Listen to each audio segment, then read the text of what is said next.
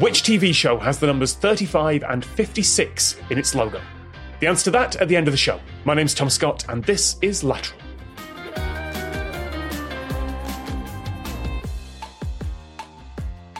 To quote Shakespeare, when shall we three meet again? In thunder, lightning, or in rain? When the hurly-burly's done, when the battle's lost and won. Here for today's battle, we have Ali Spagnola. Hello, glad to be here. Thanks for having me. Thank you so much for being back on the show. We also have, from Electro Boom, Mehdi. Hi, thank you. How are you doing after last time? I'm still recovering from the questions I was asked. We'll try and rein in the competition. There's no points here. There's nothing but bragging rights, but it seems like you do like the bragging rights. Yeah, well, I do. And finally, from his own channel, Super Saf TV, and from the Muslim Money Guys podcast, Saf. Hey, how you doing? Thanks for having me again. No worries. Thank you for coming back for a second round. Are you ready to go? I'm feeling much better after that. With the first round, I was a little bit anxious. I wasn't sure what to expect, but I'm confident, and I'm completely going to ruin it now. I know. Well, this is the last show we're recording in this particular block, so I'll be honest with you. This is going to be the laziest rules explanation of the series. There are some people. There are some questions. Let's go. Easy enough. Let's do this. Our first question has been sent in by two listeners. Druv Gandhi and Josie both sent this one in. So, Air Force One, the US presidential aircraft, has made more takeoffs than landings. How's that possible? I'll give you that one more time. Air Force One, the US presidential aircraft, has made more takeoffs than landings. How is that possible? Few of them crashed. Oh, that's exactly what I was going to say. To my knowledge, Air Force One has never crashed. I also think technically that is still a landing. Oh, well, I guess. Okay. Crash landing. Is it possible to land a plane in another plane? Is that a maneuver they do? You know, like air fueling, you can also put a plane inside one and then... I know you can launch a plane from another plane, because that's how Virgin's spaceship is getting to orbit. They take it up on a jet and then launch from there. I don't think you can land a plane on a plane. That feels like something that Red Bull has done at some point. And we are just talking about the plane, not the copters or anything else that is Air Force One. Yeah, I think the chopper is called Marine One, I think. Okay. Is there always one in the air right now? So it's at least one takeoff that hasn't been cancelled out with a landing? Unfortunately not. No. That would have been a good one, actually. It would have been lovely. But this has been true since 1974. 1974. So we have a plane here that took off but never landed? Or the landing didn't count as landing somehow? Did it reach escape for velocity and just go off into space? It's just orbiting Earth now. It's just constantly just there with the space debris. That's actually where... No, I was going to make a JFK conspiracy theory joke and just say he was up there orbiting, but that doesn't work. And weirdly, my brain went to that's where Harold Holt disappeared to, and he was the Prime Minister of Australia that vanished, so it's not even remotely relevant. Deep cut. No, it's one of my favourite stories about Australia is that Harold Holt went swimming in the ocean, vanished, was never found, and they named a swimming pool after him. Wow. But no, Air Force One, depending on how you count it, has either had one or two more takeoffs than landings. One or two. What's that triangle where planes disappear? That just go in there and manifest itself away? Bermuda Triangle? There we go, that's it. I have a guess. Okay. Is it possible that it was Air Force One when it took off, but then the president switched, like he wasn't president anymore, and the president was someone else, and that plane was not Air Force One anymore? Yes, you're spot on. Where did that suddenly come from? Wow. He's got Google on his side. Yeah, so who would that have been? This is 1974. What was going on? No idea, actually. Did someone die in the plane or something? Yeah, did he have a heart attack or he was unconscious, and so then the vice president took over for that amount of time? That would also have been right. 1974 was Nixon. Oh, they impeached him or something, huh? And he wasn't the president? Nixon resigned. Oh, resigned, right. Nixon resigned. From the air? He was no. like, peace out, but I'm on the plane. Well, sort of, yes, that he was flying home while his successor, Gerald Ford, was being sworn in. So at the moment of the transition of power, he was on Air Force One, and then he was on SAM 27000, because the call sign travels with the president, not with the aircraft. Wow. And so is this before they put him in that jar for Futurama? Yeah, absolutely. Yeah, out of nowhere there, Mehdi. You got that absolutely Well right. done. Air Force One is a call sign, not a specific aircraft. So Yeah, that's what I remembered, yeah. So the transition of power happened while Air Force One was carrying the president, and thus it just became any other plane. So we will go to Mehdi for the next question. As ever, I don't know the question, I don't know the answer. The guests have just brought one along with them. So what have you got for us? Okay, here's the question. Mesa Verde is a famous set of 13th century dwellings built into a cliff in Colorado. Scientists can accurately estimate when it was first built and when it was abandoned, using the same method 2 different ways. What are they? Mesa Verde is a famous set of 13th century dwellings built into a cliff in Colorado. Scientists can accurately estimate when it was first built and when it was abandoned, using the same method 2 different ways. What are they? Well, you can't carbon date a rock. That doesn't work. Yeah, well, Can't carbon date somebody leaving a building. 13th century. So this is going to be Native Americans somewhere in Colorado. I mean, Yeah. I guess accurately means naming the century in this case, because like if they happen to say that it was the 27th of February, 1259, I'll be really impressed. But I think it'll, like, presumably just the rough time scale. Did they have any, like, I'm assuming, did they have any paintings or, like, you know, I know they probably didn't have scriptures, but did they have any carvings or anything that indicated this? no, it's not about that. Okay. I know you can do some dating by like what's been left behind. So you can like look at middens would be the archaeological term, but I feel like that's not going to give you an accurate date. Like, what kind of circumstances would cause a settlement to be abandoned? Oh. Oh, weather. Weather. Natural. Something happens naturally that would have caused them to know that it was built then, and then that sort of natural earth. Same method for arrival and departure, though? 2 different ways? Would it be like, I don't know, I know there's lots of things about the eclipse and things, so was there like a particular time that they used, you know, something like that as an indication? Well, it's more to do with something that the dwellings were made of, and they could use that to date it. Oh. So we're back to carbon dating. Like, could you guess what they were made of in general in the cliff in Colorado, apparently? I would have thought they'd been dug out of the stone. Yeah, like but carved into it. Okay, so it's about what they're made. Because I was going to say some sort of animals that they're protecting themselves from and then ran them out. Yeah, why are they exiting? Yeah, well, the dwellings were mainly constructed using sandstone and mortar supported by beams. Beams. Sandstone and mortar. Wood. Well, it can't be carbon dating, though, can it? Yeah, no, I don't think it's I keep that coming accurate. back to that. It's not. No. It's not like the tree rings that they cut down to make the beams or something like that. You're getting somewhere. Yeah, go ahead. Okay, but that would only make sense for like working out. No, that just tells you how old the tree is when they cut it down to make the dwelling. That doesn't give you an accurate date. No, but then if there's other trees that were still there, then they'd be able to kind of calculate, like subtract the trees that were used as beams to the trees. I don't know. Some trees last a long time, don't they? Like hundreds of years. So it's 800 like, years? Yeah. So then they're like, okay, this one's like 300 years minus that from 800. All right, 500. This is what it was. I don't know. Since you said it, it is the answer. So I guess you win. Examining the rings in tree trunks is the answer. Yeah. How? The last tree failed to construct. The mesa was cut in the year 1281.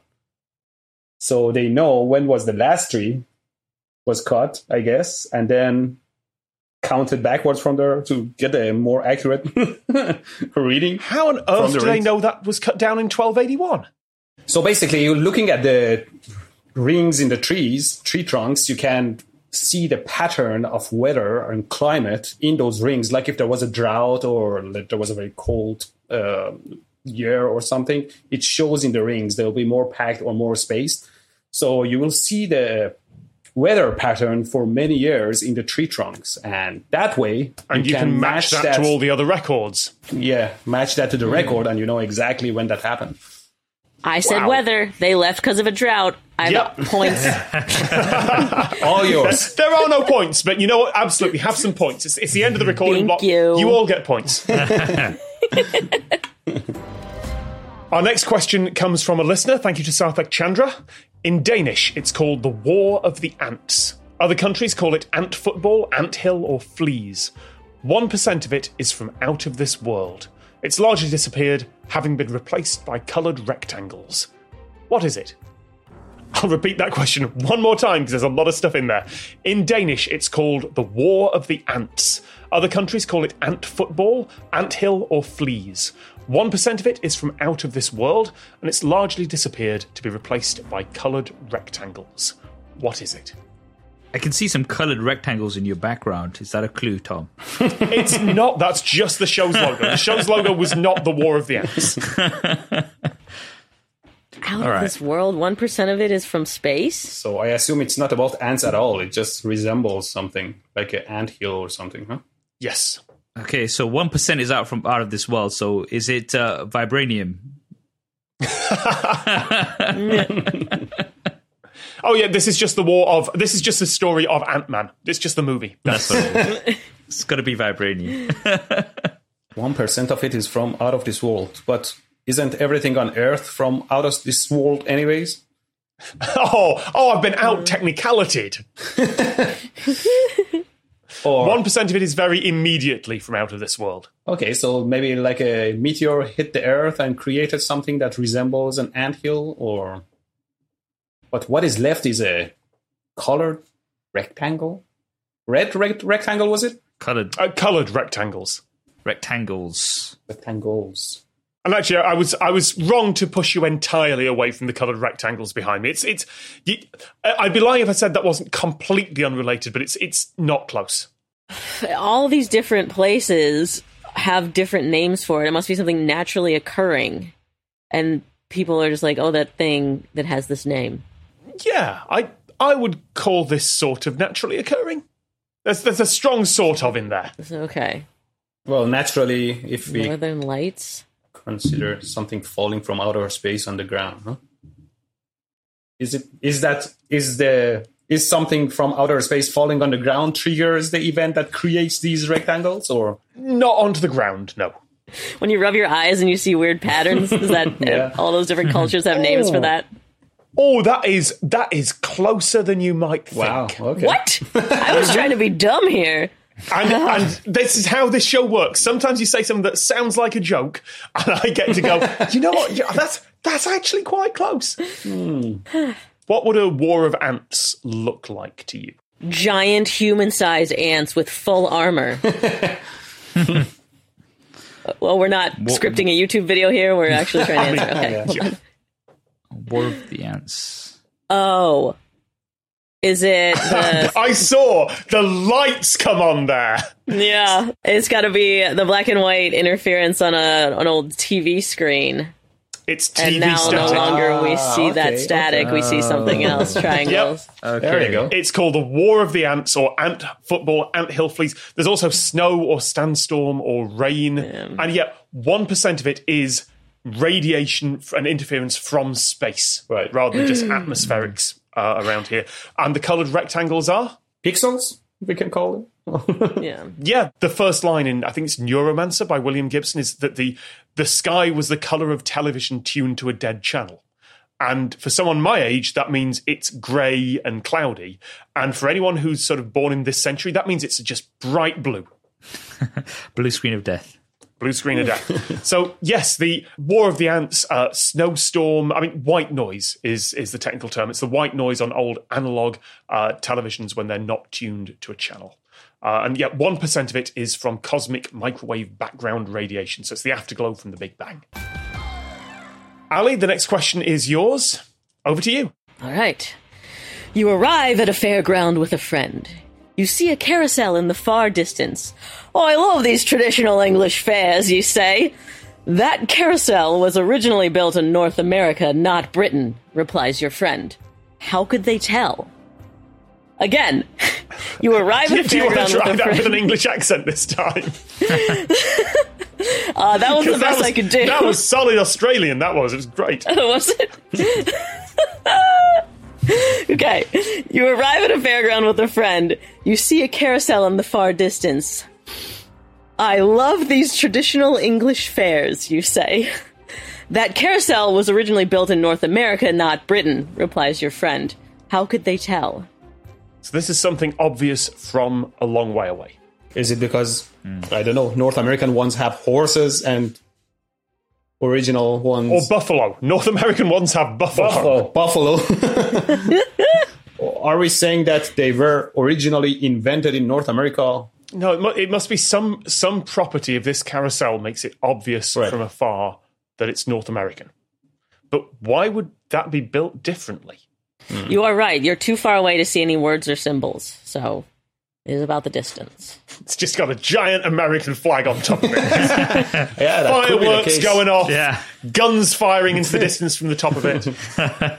Meanwhile, the English carousel next door is just apologising. But weirdly, also invading several other carousels at the same time. I'm going to take a punt on this and risk cutting the question short. Is it that one goes clockwise and one goes counterclockwise because Americans drive on the right? It is that. I don't know if it's because of the driving situation, but yes, you are correct. You have nailed it. Wow. Excellent job. Straight through the goalposts. Punted. I was trying to think of any properties of a carousel that you could see from a distance. And it's like, it's got to be the rotating thing. But so North American carousels go the other way? Yes. So American carousels kept the rider's right hand free to catch a brass ring from a dispenser, which entitled them to a free ride or a prize. So the more decorated side of the horse, the one that faces outward, is called the romance side. And Wait, they only decorate one half of a carousel horse? it's more decorated because you're not going to see the inside, right? That's smart. Save a little cash, I guess. I'm going to look for that next time.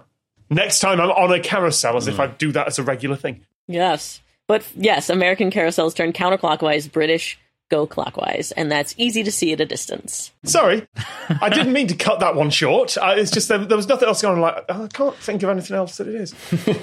Right. Fine. Well, It'll give me more time to work on my English accent. back to me for the next one then. Good luck, folks. In 1948, scientists George Gamow and Ralph Alpher released an academic paper. They credited their friend Hans as a co-author, even though he didn't really help to write the paper. What is Hans's surname? I'll give you that again. In 1948, scientists George Gamow and Ralph Alpher released an academic paper. They credited their friend Hans as a co-author, even though he didn't really help to write the paper. What is Hans's surname? Hans Christian Andersen? Not in this case. I mean, you feel free to name some famous Hanses. Famous but Hanses. Not. I can't now come up with any other than Hans Gruber. But Down. His last name is Down. Hands down. why? Hands down. Oh, The only that just over my head. I mean, I know this is the last one of the recording block, but I thought I'd be faster than that. That was good, Ali. Thank you. Perhaps something in his name is helped them figure out their problem that was answered in the paper. They're crediting him because his name sparked their solution. Well, I mean, I know that some professors, if you are the student writing the paper, you have to include the professor's name in the paper too, although they haven't helped. Hans was a friend. Okay. I don't know why that excludes him being the professor, but in my head it does. Is it because, like, the publication wouldn't accept a paper written by 2 people, but they would accept one that is written by 3 people? No, I've seen workarounds for that before. I know there was someone who insisted on being credited next to their cat. And journals kept rejecting that. Is there a hint somewhere for his name, or The names are important here. okay? Can we hear the names again? Yeah, it's George Gamow and Ralph Alpher. Gamel, Alfair, and something else that kind of goes with the three. So the reason why they included him, because that makes something. Those three names. It's a nerdy joke. Yes, you've got that right. It's a nerdy joke. Okay. Mel, Yeah. Beta? His last name was Beta? Spot on. His last name was Beta. It is Alpher, Beta, and Gamow. There you go. And they did that entirely. It was called The Origin of Chemical Elements from 1948. And it was credited to Alpher, Beta, and Gamow. And is it pronounced Alpher? I don't know. I've only got Alpher written down here, but I deliberately made sure not to say Alpha in that sector. So well done. Well done on working your way through that one, Mehdi. The final guest question of the show then goes to Saf. What have you got for us? So, my question is, a children's book has these illustrations. A tree with 5 branches in different directions. A sun peeking through a 2-pane window frame. A mountain with 3 peaks. The central one being highest. What is the book for? So, a children's book has these illustrations. A tree with 5 branches in different directions. A sun peeking through a 2-pane window frame. A mountain with 3 peaks, the central one being highest.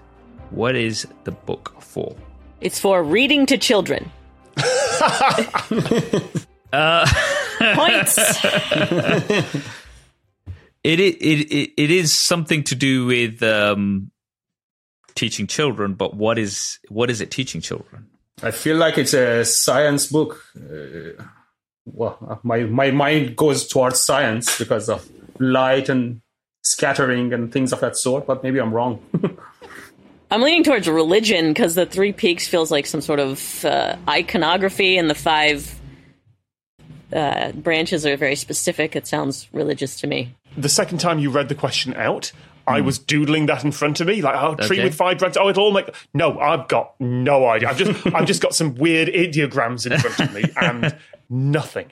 Tree with 5 branches. Sunlight going through 2... 2, 5, 2, 3. Tree with 5... I mean, I'm just looking at my hand. Like, tree with 5 branches could be an arm with fingers, but I don't know why you'd have 3 peaks or a sun poking through a 2-pane window. It's 1 sun, 2 panes, 3 peaks, 5 branches. We skipped over 4 because it's unlucky. Oh, was that a callback to a different episode? Sorry. And the middle peak is important. So the shape of boop, up higher boop, and lower boop is important. Is this... See, the center boob would be larger because I assume, like, if it was light scattering through 2 slits and the waves collide afterwards, then the first one would be brightest and the next wave would be lowest and lower and going forward. But there are only 3. I don't know. It doesn't have anything to do with science, does it? Not necessarily. Okay. That's a cautious answer. A sun poking through 2 window panes. Is this like a word book? Like there's some connection between... Because you said the numbers specifically. So like, is there a connection between 5 and tree or 2 and window or something like that?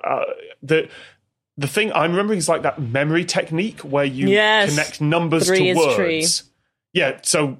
Yeah, and you create a mental picture based on whatever you have to remember. Like, can I remember what those are? Absolutely not. I just know the technique.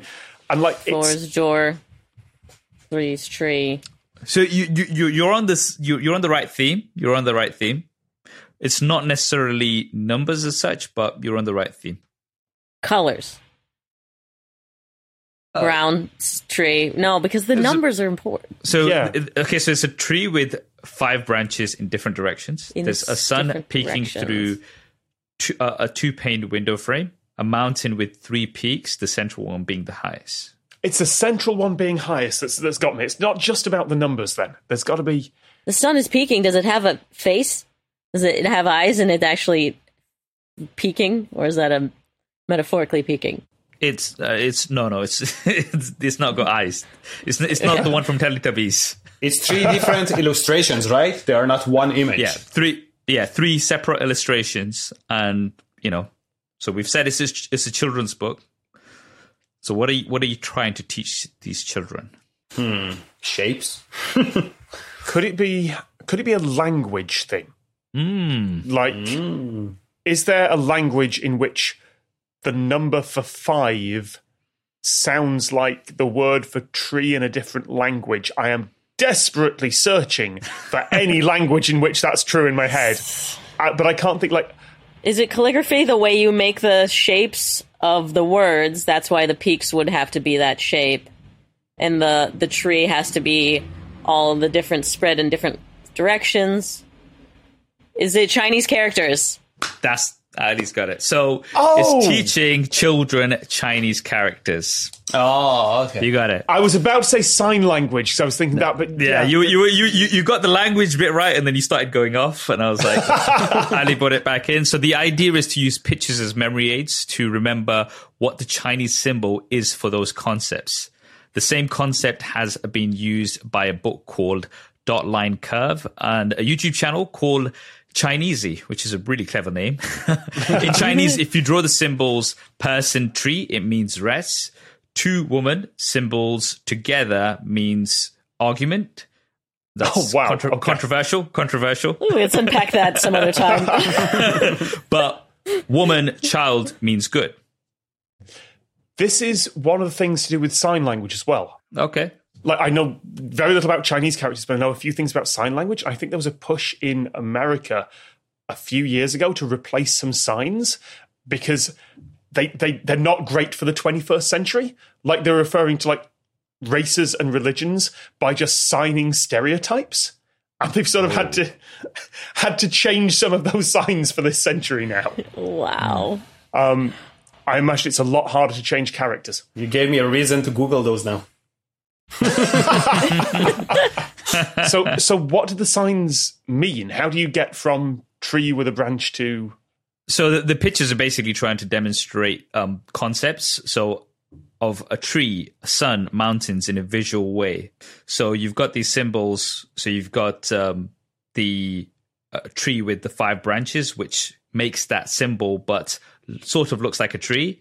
Then you've got the sun peeking through a window frame. So you've got the symbol there with the little dots, and then you've got a mountain with 3 peaks. So with the one being the highest, and then the symbol is you've got the 2 and you've got the 1 that's higher in the middle. So it's basically trying to find visual cues for these symbols to make it easier for children to remember. So it's like, oh, what was this symbol? Oh, it's that mountain. Okay, I know how it goes. It's those 3 lines with the 1 in the middle being long. But does the meaning of the symbol have anything to do with the mountain, for example? So they've basically turned the symbols into props in a scene. So with the lines for the tree, you've actually got a tree in the background a little bit to kind of give that representation. And with the sun peeking through the window, again, that's representing the sun. And you've just got those symbols there that represent that and are good visual cues for kids to learn. So the symbol for sun is the window frame, and the sun is shining through that symbol. Yeah. Oh, that's clever. I mean, I'd struggle with this if I was to try to do that. So good luck to those kids. They must be very smart. Yeah, I mean, how many characters are there? They have 6,000? Do they? I think it's more than that. Yeah, even it's worse. A lot of characters. So it'd make you very good at art, I'm sure. Yeah. One more from me then. In 1963, which film director boasted that he was able to get 28,000 extras to work just for food? I'll say that again. In 1963, which film director boasted that he was able to get 28,000 extras to work just for food? Ooh, I feel like I got it already. Oof. Oh, if you think you've got it immediately, Ali, you sit back from this one. Okay, well now this is like an overconfident thing. But I'm going to stick with mine. All right, if you want to write down your answer somewhere, go for it. Otherwise, we'll take it on faith. If you want to try Text and find my mom. Well, 1963. I'm so bad with names. I would never guess that. I mean, I would take the film. If you don't know the director, I would take the film. It must be one of those films that require, I don't know, all the old movies pretty much, like the Cleopatra, for example, had billions of people. Yeah, they couldn't really use crowd simulations back then. So you actually have to get real people. The food was electricity. I mean, there are some beautiful old movies which use tens of thousands of people in the back of them. And then just a lot of sort of cutouts and matte paintings. It was a lot easier to just draw 28,000 people and keep the shot level than... But no, these were actual physical extras. These were not a matte painting. These were actually in camera. Well, considering the question, I would say the guy didn't really care about human rights. So they went and found a whole lot of poor people, either from another country or from homeless people, and abused them pretty much. Sounds like it. Now, Mehdi, on a light-hearted knockabout quiz like this... That's gone very deep. I mean, let's be clear, that's almost certainly happened many times in Hollywood. Yes. We're just going to point the camera at people and they're not going to care. We'll just put it there. They'll be happy to be in the movies. I'm sure that's... But on a light-hearted show like this, we are not going to be asking a question about human rights abuses. Sorry, I just said the words human rights abuses while laughing. That's not it's not a great look. Yes, we don't talk about human rights here. You went to the Qatar World Cup. Good. Oh, dear. Oh, that was topical when we were recording this. 28,000 people. 28,000 extras. Extras, like... 8,000, yeah.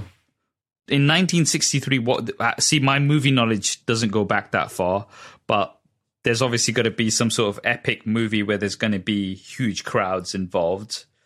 I'm trying to think of what kind of a movie would that be. So you mentioned Cleopatra. What else was there during that time? Like Moses, for example. But I don't know if it had 28,000 people in there. Yeah. You think in the Ten Commandments? Yeah, Ten Commandments. Ten Commandments movie. Yeah. Not in this one. We need 28,000 people in camera. Which movie would that 28,000 extras. Extras, yeah. Extras. I'm doing the thing where I'm subtly correcting you on a thing and hoping you pick up on it. Extras. Yeah, they have to be extras. I mean, you can't have all 28,000 as the first character of the movie.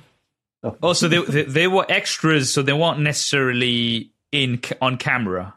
They were definitely on camera. Okay, they were on camera. 28,000. 28,000 extras. 28,000 extras. Oh, so then they weren't people. I'm doing a very deliberate correction there. Okay, all right. So they want people. But, I mean, didn't the guy boasted that he hired them for food? You don't... Oh, unless it was like sheep or something. Animals. I can see Ali smiling at this. I think Ali's pretty sure that you've... Okay, we are getting there. So we've got... All right, so there's extras. So there's lots and lots of animals, which obviously you don't have to pay them. You just feed them. What animals would they be? 28,000. That's a lot. That's a lot of animals. Well, on the bright side, it wasn't a human right violation. It was an animal right. 28,000 animals, or the exact quote from the San Francisco Chronicle was the biggest crowd I've ever had. Of course, they all worked for chicken feed. Chicken feed. Chicken feed. So they're birds, chickens. No, they ate chicken feet, right? Ali's just got this grin on her face. I think it's harder knowing the answer than not. I should just leave. If you're not getting it from this one, I think we're going to have to go to the person with movie knowledge. Ali? I don't even have movie knowledge. It just happens to be one that was in my brain. So I can say it? Go for it. Is it Alfred Hitchcock's Birds? It is Alfred Hitchcock with the movie The Birds. 28,000 birds. And he said they all worked for chicken feed except for the vultures who had their own agents. Oh, so the birds eat chicken feet? Oh, I guess they do. Yeah. So yes, Alfred Hitchcock once bragged that he had got 28,000 extras to work just for food because they were the birds from The Birds. Right at the start of the show, then, I asked the audience this question, which was sent in by Nick Landis. Thank you very much. Which TV show has the numbers 35 and 56 in its logo? Any guesses from the panel? 35 and TV 56. Is it on a badge, a police badge, and it's some sort of cop show? No, it is okay. in squares. 3, 5, 5, 6. 35 and 56, two numbers specifically. 35 and 56. And you will have seen this logo. Are they Roman numerals? 5 times 7 is 35. 7 times 8 is 56. 7 is common in both of them. Does it have any? Unfortunately not, but I really appreciate the fast lowest common denominator maths there. That's great. That was impressive. Are they door numbers? They are numbers of something. Like a documentary for whatever happened between years of 35 and 56? No, they are labelling something. Oh my They're God. also next to pairs of letters. Pairs of letters. You might want to look them up in a table of some kind. Oh, yeah, I got it. Periodic table? Like Yep. some- Yeah, Okay. Which means it is Breaking Bad. Breaking Bad. Okay. The Yes. BR and BA in Breaking Bad are made up to look like the elements from the periodic table, and those are bromine and barium, 35 and 56. And if there was a pause there, it's because I was desperately looking down at my notes to remember what those elements were. So thank you very much to all our players. Thank you for battling through this gauntlet. What's going on in your lives? Let's start with Mehdi this time. Where can people find you? Well, people can, as always, find me on YouTube. My YouTube channel is Electroboom, and I also have accounts everywhere else under Electroboom or Electroboom Guy. Ali. I also have a podcast. It's funny and relatable health, fitness, and longevity. And you can find me on YouTube making outrageous artwork and music under Ali Spagnola. And Saf. Yeah, you can find me. I'm Super Saf everywhere. YouTube, Twitter, TikTok, wherever you look. If you just search for Super Saf, you'll find me. Mostly do tech videos, but also some podcasts. Thank you very much to all of you. And for the folks at home, if you want to know more about the show or send in a question yourself, you can do that at lateralcast.com. We are at lateralcast pretty much everywhere on social media. And there are weekly video highlights at youtube.com/lateralcast. Thank you very much to Ali Spagnola. Yay! Thanks for having me. This was awesome. To Saf from Super Saf. Thanks for having me. I didn't do so well this time, but I blame jet lag. You did fine, thank you. And Mehdi from Electroboom. Yeah, thank you. And I did a little bit better this time, so I'm happy. I'm Tom Scott, and this has been Lateral.